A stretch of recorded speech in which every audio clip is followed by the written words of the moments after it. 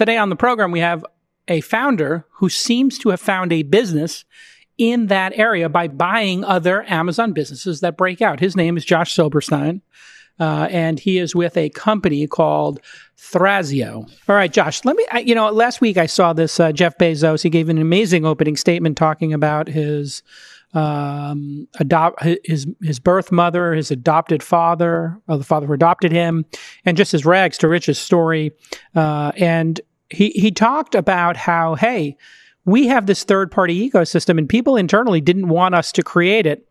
What did you think overall because of his performance? Because they are such a small amount of overall commerce. They're a significant amount of e-commerce, but they seem to be the most open and level playing field of any tech giant. So how did you, when you saw his performance, grade it? I'm not sure the word performance is the word I'd use, but let me start with when I think about Amazon, what I think is, first of all, here's a company that has opened up a platform that has made tens of thousands of people millionaires and have given hundreds of thousands of people their livelihood. And for the most part, it's been a pretty fair shake. It's not perfect, but it's pretty darn good. If you sell a good product, you get a good result. In the last 2 years, they haven't raised fees. I think they raised shipping fees 2% this year or 3%. And they haven't raised their referral fees, which is a bigger profit center for them. And they actually lowered them the year before last. So they've built this ecosystem, which has made a lot of people, has put a lot of people in a position to put themselves through college or, pay the rent or whatever it happens to be. And, instead of there being sort of discussion about what they've created is perhaps the greatest entrepreneurial wealth platform in history, there's all this talk of, the fact that 1% of sales are Amazon house products or, something might be inequitable in it. And, honestly, it makes me angry because, when you think about, and I don't know what your experience has been like for the last 90 days, but I can tell you, my house is littered with Amazon packages. Oh my God. It looks like my house, my garage looks like it's a UPS depot. I mean, it's ridiculous. All right. So you've got somebody somewhere managing a nationwide set of distribution centers where people potentially get sick with people who have real families, real causes, real lives. And somehow or other, in the midst of a world in which everybody else is shutting down, you're staying open and you're delivering products to every family in America. Everybody in America is getting some large percentage of what they need from Amazon, right? And what you don't see on the front pages of the newspapers is "Thank God for Amazon." Thank you, capitalism is right. What we should be saying. We're simpatico on this. We are so cynical now that we look at Jeff Bezos' net worth and forget about the net contribution he's made to entrepreneurship and all of those millionaires you're talking about and all that opportunity. He could, at the snap of his fingers, turn off the third-party program or have never approved it. We should be thanking him and for what he's built.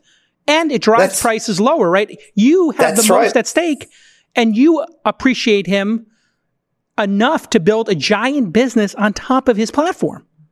Look, I mean, I'm obviously thankful for what Amazon has done because it's enabled us to do what we've done. But even before that, I was a consumer. You buy something on Amazon, it costs less than it would have cost you elsewhere. There was a study somewhere, I can't remember, I think it was one of the feds, that said that, maybe 100 or 120 basis points of inflation were taken away because of Amazon's pricing. Think about that. I mean, everybody in the United States paying 1% less for everything they buy, for 10 years. It's huge. It's a gift. You mentioned. Well, I mean, and this is why we can't understand why inflation doesn't arrive on American shores.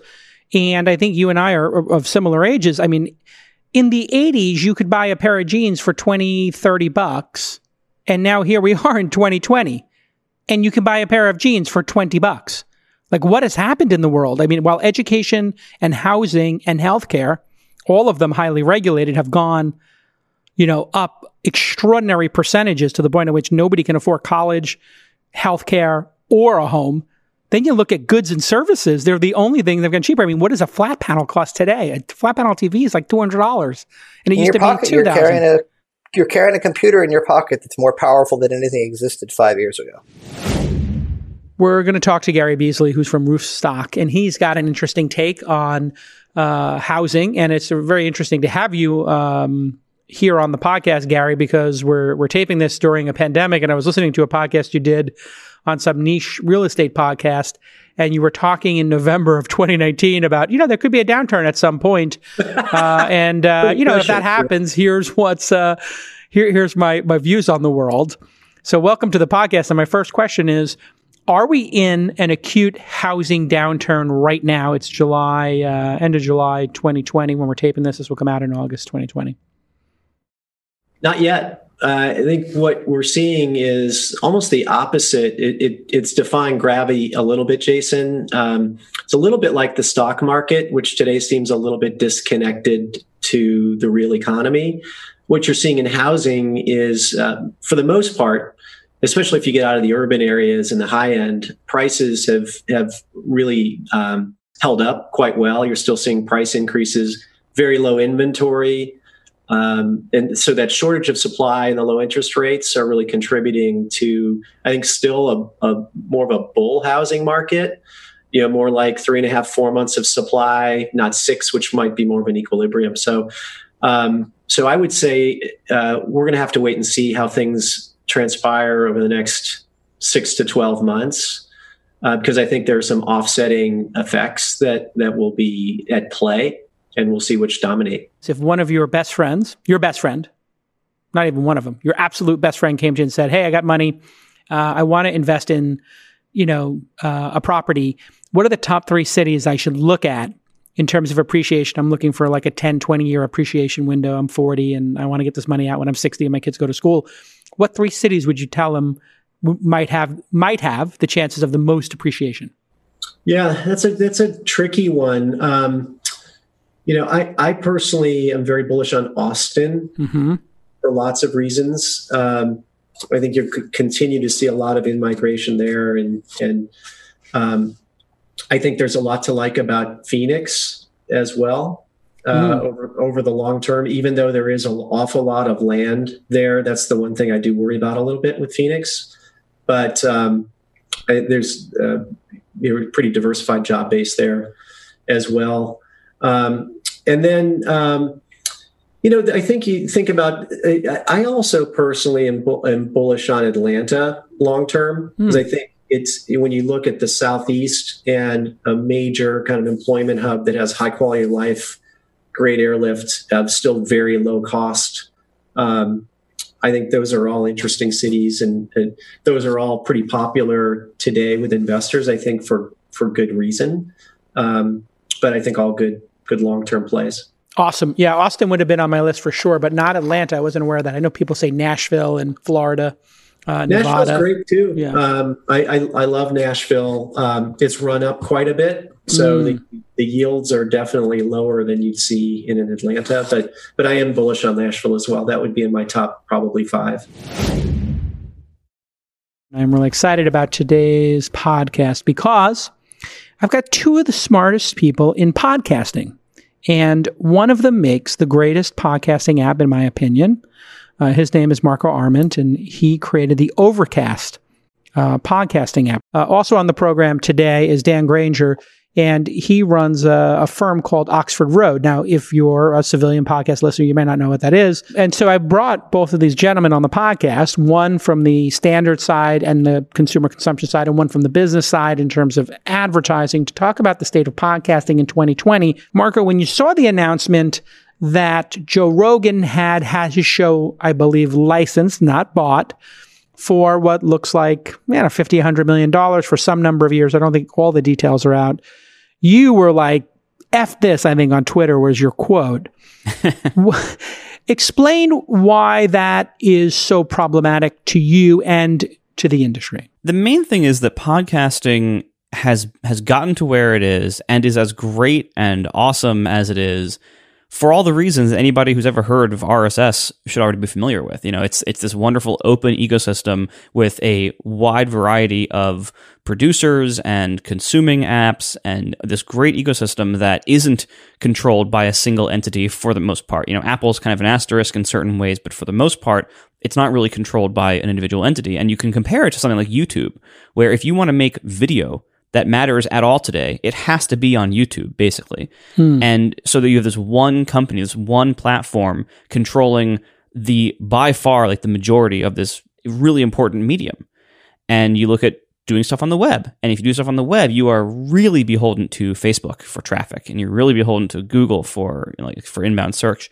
And so you have these couple of massive companies that control a massive part of your business. And like in the case of YouTube, it's even worse than the web because you have to do all of your business on their platform as well.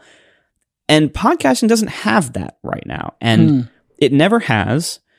Apple has been the directory of choice, and Apple still has the largest app to consume podcasts, but they have really been fairly benevolent in their ruling of podcasts. They've really taken a very light hand to it and have really embraced and empowered the open ecosystem as much as they really could. So this one company having this massive share hasn't really been a problem for us. And then everybody who's not Apple is all kind of working in the same ecosystem for the most part. And then the difference is that Spotify did what a few other companies have tried to do before and have met with mixed success, which is to kind of create a walled garden of podcasts that tries to become the default way people listen to podcasts. And that normally wouldn't go very far, but the difference here is that with a combination of Spotify's immense existing market share of people listening to music using their apps, and also an immense amount of money they've put into it, Spotify has been able to not only acquire a pretty big chunk of market share pretty quickly, but although it's not as big as most people think it is, but it is still a substantial market share. But also they've been able to now really put a pretty big push of buying exclusive content for Spotify. Right. And this is where it becomes tricky, because if you're just trying to get listeners, then everyone's still playing on basically the same footing. Everyone's still, there have been a couple of premium services before that had exclusive content, but they weren't very big. They didn't go very far. So for the most part, an app like Overcast, like my app, it can compete pretty easily, as well as any other app that's like Overcast. I mean, there's hundreds of podcast apps out there. And we could all basically play the same catalog of content. And so it's this wonderful ecosystem of all this creativity and all these wonderful tools and different apps for different preferences. It's, with a few exceptions, very privacy respective, very creator friendly. It puts a lot of control in the creator's hands. To me, this is another domino to fall that, for those of us that have been working in this field for a long time, a decade or longer, some of us, it's been getting gentrified for a while. And, I think to some extent this harkens back to like Howard Stern moving from terrestrial radio to Sirius, or XM at the time. But I think it suggests a general trend, and this really started in 2018. The shot across the bow that I saw was when iHeart picked up Stuff Media for like $55 million. And then one by one, you keep seeing these things happen. Now, Rogan, because he's top dog, that one's getting the most headlines. But I think this is just one in a succession of many. And unfortunately, I think that it is... and fortunately, I think that this is the new way that this is going to go. This is Starbucks moving into the hipster town, and everybody goes, "Oh man, it's getting so commercial." It's going to happen. It's going to ruin some things that we love about podcast. It's going to open up opportunities as well. And I think, what is the opportunity it opens up? Yeah. Potentially better listener experiences. You've got real horsepower behind groups like Spotify that are coming in and can actually, like, how long have people been complaining about discoverability, and recommendations?